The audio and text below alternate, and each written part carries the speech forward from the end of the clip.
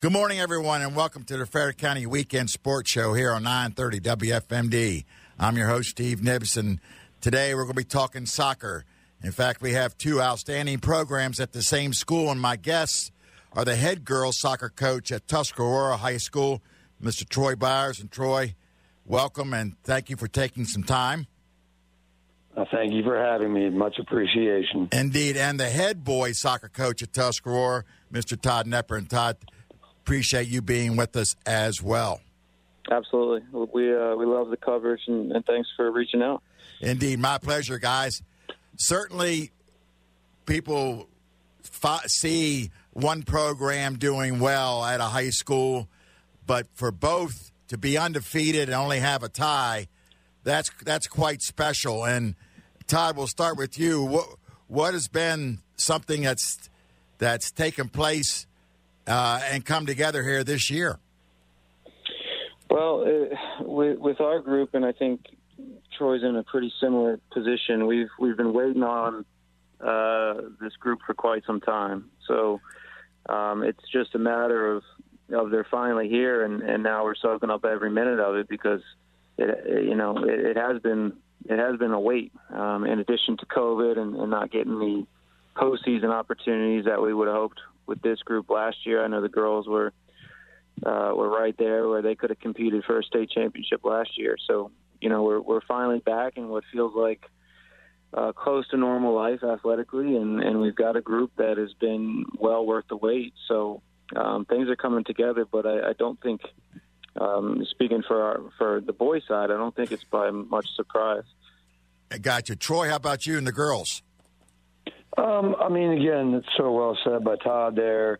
I know we talked about this a little bit, this direction that the program was going because we knew the kids that were coming in. And, you and I talked last year, Steve, after, we had our CMC championship run. Right. And we were loaded with young talent. And I know we were good last year. And I knew that this year there was some more young talent coming in.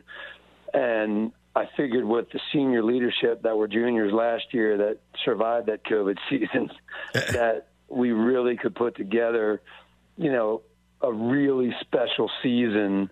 And, it's played out in front of my own eyes just amazingly as I've challenged this team with a very difficult schedule. Todd and I both did that, and I've taken them around the state and put them on display and just packed in neighborhoods where we never would have went before and tried to get them battle-tested, for, what we hope will be a deep playoff run. We certainly hope so, Troy. Todd, talk a little bit, if you would, about your boys' team. They love to do things under pressure, and they love to play a very particular style of soccer that is fast paced. They love to score goals. We care a lot about trying to preserve clean sheets and keep teams off the scoreboard. But most nights we're scoring 4 or 5, sometimes more goals, and just feel like if we can just get the ball back, we're gonna be putting them under pressure and getting some shots off. So it's just a really exciting group to coach, but also the coaching staff and I, we just kind of find ourselves as spectators quite often, where we're just kind of trying to stay out of the way and make sure that everybody is feeling in control of their own experience. Senior laden team, or do you have a good mix of everybody? So the particular group we have right now is juniors and seniors, like most varsity rosters. But we've kind of been working with them and had our eyeball on them for since 4th, 5th, 6th grade. So gotcha. It's a balanced group. There's 8 current seniors. There's I think 11 or 12 current juniors, but there's about 16 or 17 guys right now that are just really constantly rotating and seeing 40 to 60, sometimes even 80 minutes a game. So we're really deep, and there's going to be some key guys that are going to be exiting, but lots of guys ready to step it up, I believe. Indeed, it does sound that way. Troy, how about you? again, coming off of last year, like I said, I knew we had, a very young roster last year with, 8 freshmen competing on the varsity level, which is, in all the years I've done it, it's nice if you can get, 2 or 3 freshmen that can compete. But, and all 8 of them got playing time at high levels and were very efficient, and they worked very well with last year's senior class. And I knew the junior class last year was going to be the seniors this year, and that senior class is loaded. There's 6 seniors, 5 that start and play just incredible amounts of soccer for us, and we're very strong down the bone in the field. The whole middle of the field is just loaded with talent from the front line all the way to the goal. And our back line is very senior laden, and then we're very freshman and sophomore laden in the offensive third. And again, the girls were very excited that this year they get the opportunity to, like we've talked about it a little bit, just to have the chance to be able to compete for, a regional championship. And, that I think everything in looking at where we're at right now, it's hard to believe that, we're sitting at the 14th game of the season and nothing is really solved yet. Yeah. So, Yeah, we were talking earlier, and Todd, you have already secured a spot in Saturday at Hood in the CMC championship game. And Troy, you think with your record and how well they're doing, you still got to do battle with Linganore Thursday night, and you need a win in order to advance to Saturday. At this, as we were talking earlier, this talks about the quality of outstanding teams here and just here in Frederick County. Absolutely, and again, you said it right there. It's Linganore, and they've just had a fabulous season. They have no blemish. I mean, they're 11-0, and we have 12 wins, but we have the tie. So again, we're a little bit behind the 8 ball, so to speak. That tomorrow night, the only thing that can work for us to go to that CMC championship, and we are the defending champions, so you'd like the opportunity to defend your championship because Brunswick's back there. Right. They got in, and we have to win. We have to find a way to put the ball in the net tomorrow night and, keep Linganore at bay and hopefully not let them get the ball in the net. And again, that will not be easy because, we've played them many years, and I know what they have over there, and they're a group of just really electric soccer players over there. So it's going to be a good old fist fight tomorrow night at Tuscarora. I'm sure it will be. Todd, we talked earlier about, having just trying to get out of your own backyard to advance. I mean, that's a good. We were saying a positive and a negative. Negative, you may not get to go, even though you probably are a team that is qualified to go in a sense of what you've done, but also get you, as you said earlier, battle tested and be ready to advance. Yeah, if you're fortunate enough to make the conference final, it's a great experience either way for you're continuing to build momentum or a motivating experience like we had last year. We made the county final as well and gave up a 2-goal lead with 15 minutes left against Middletown, who will likely play or is one of the teams that will play against on Saturday. So it's hard to get to that conference final because it's not the 2 best records in the conference. There's really never any time to rest or protect players or rest players because you've always got somebody else that's coming out and chasing a result against you. The way it works is the smaller schools, the best record of those schools plays the best record of the 3A, 4A schools. Right. So there's no off nights, and these games come so fast that sometimes you're playing 3 a week. And if you don't make that final, you're just as motivated to go improve yourself again in playoffs. Indeed, and that starts next week, I assume. Yeah, I believe the draw comes out, like the brackets in the seating comes out on Sunday or Monday, and the first games Should be Tuesday, I believe. Okay. So next Tuesday, everything gets going for the postseason. Troy, looking at, you've been in coaching soccer now for 28 years, the last 8 at Tuscarora. What is your sense of what ingredients are necessary to have a competitive and consistent program? Well, it's a very good question, and I'll say to this, before I give my take on that, I'll just say that there always has to be a little bit of lady luck on your side. Yes. You can have the ingredients that work in high school soccer, because I've always said that high school soccer has turned into a physical track meet. The games have become so physical, and the speed, a lot of teams play direct in high school now. They don't knock the ball around much anymore. So, again, you have to have a athletic-type girls that can run. I'm speaking to the girls' game right now. And obviously you have to have in key positions, you have to have very technical-type players.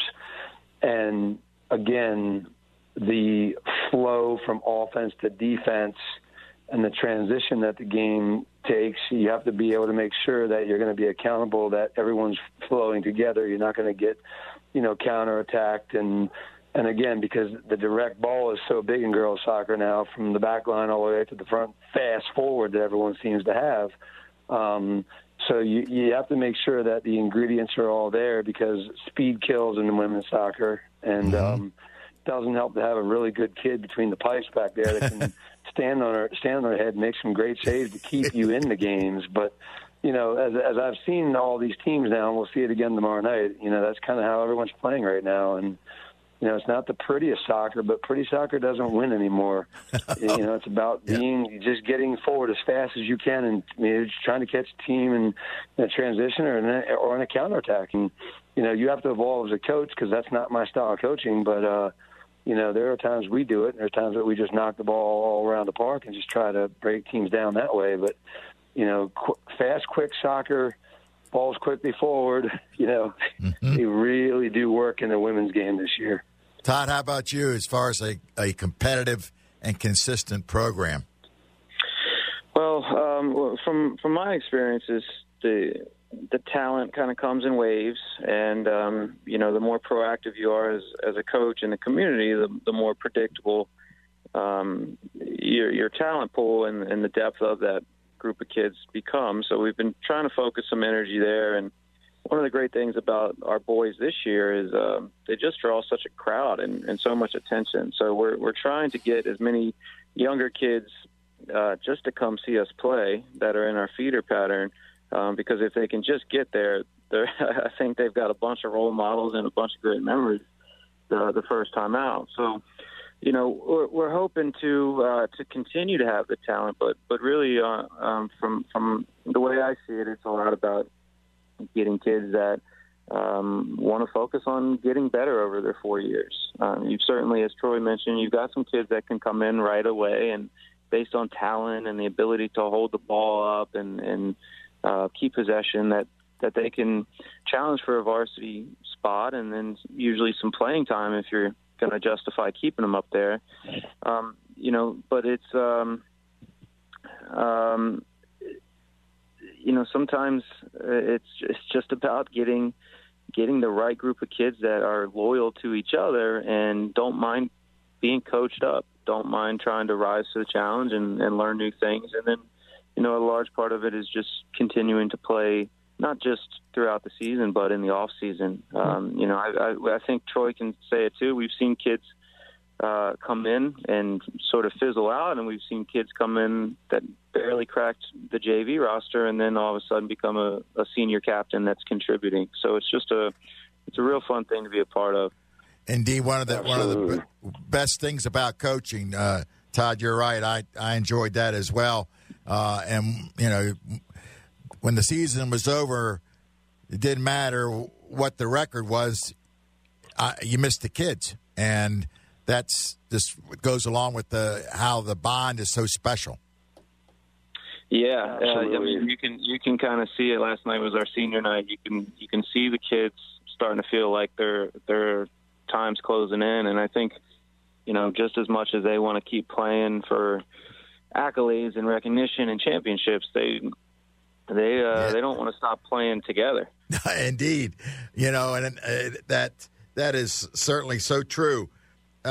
Troy, looking back, did you have a one coach or two maybe that served as mentors and that kind of gave you led you down the path that you've taken? Was there someone or a couple?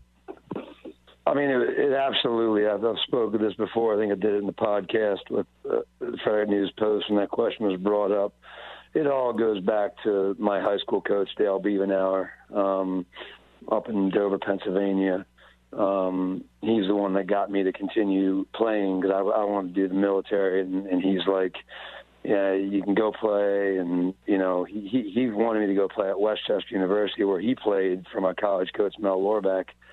And they had won a national championship at Westchester like in 56, 57 when they were Division I. Uh-huh.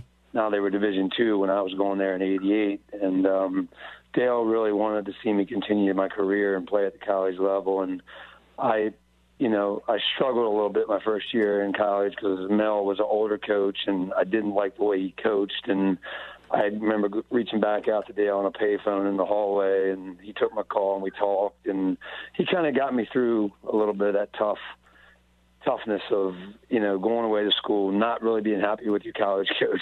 Yeah. And, you know, but yeah, I'd say it was definitely Dale Bevenauer who did a lot for me, and I owe a lot to him. And, you know, it just let me know how I wanted to be able to coach kids. I just remember how he dealt with us because he's dealing with, you know, high school boys, you know, back in the right. in the 80s. Yeah, boy. And we were just completely out of control. So, I mean, but he did a heck of a job with us. I got to give a lot of credit to that man. He was awesome for me. Todd? Yeah, I had just a handful of coaches growing up that were supportive, but I think the ones that I owe the most to are sort of two separate groups, I would say. The ones that helped me develop a relationship with the ball, because that's, you know, that's our focus now, is just getting, you know, my own. I've got 3 boys of my own now, and you know, there's a ball sitting in just about every room because when they walk by it, they'll lay a foot on it and they'll try something new, or they'll have to dribble around a chair. And I just remember being able to play the game as a young kid and even through college with my head up and really just being able to see more because of all the different core verse skills and foot skills that I was acclimated to, you know, back when people didn't know that you could challenge kids by having them do footwork and having them move the ball for 60 seconds, 90 seconds, the same way over and over. That kind of stuff really motivated me. So then the other group would be the people that I had that kind of saw something I didn't really maybe see in myself at that time and offered me a position doing something that, you know, working with kids. When I was 16, my club coach paired me up with U12s, and I'd start to drive and coach them. And then in college, FC Frederick threw me a job before I was even out of college. And, you know, Coach Steitler and you know, Coach Eske giving me the opportunity to run the Golden Mile program when I was teaching at Hillcrest for 5 or 6 years. So I'm big on that because I think it's really important to just get our kids to experience the game in other ways. So when they stop playing, they can find new ways to stay involved and contribute. But I just there's so many visionaries in this area with soccer that have grown the game. Coach Bob Scheffler over at Middletown, Bo Eske and what he's done with FC Frederick and the complex coming and you know, landing so many kids in appropriate colleges to let them continue to play. But also Dave Brandt up the road who won 6 national championships in his first 10 years at Messiah College. And the culture that he was able to create up there is just super inspiring. And he's very well spoken, and there's lots out there about him and his secrets. And we rely heavily on some of those basic principles with our boys program.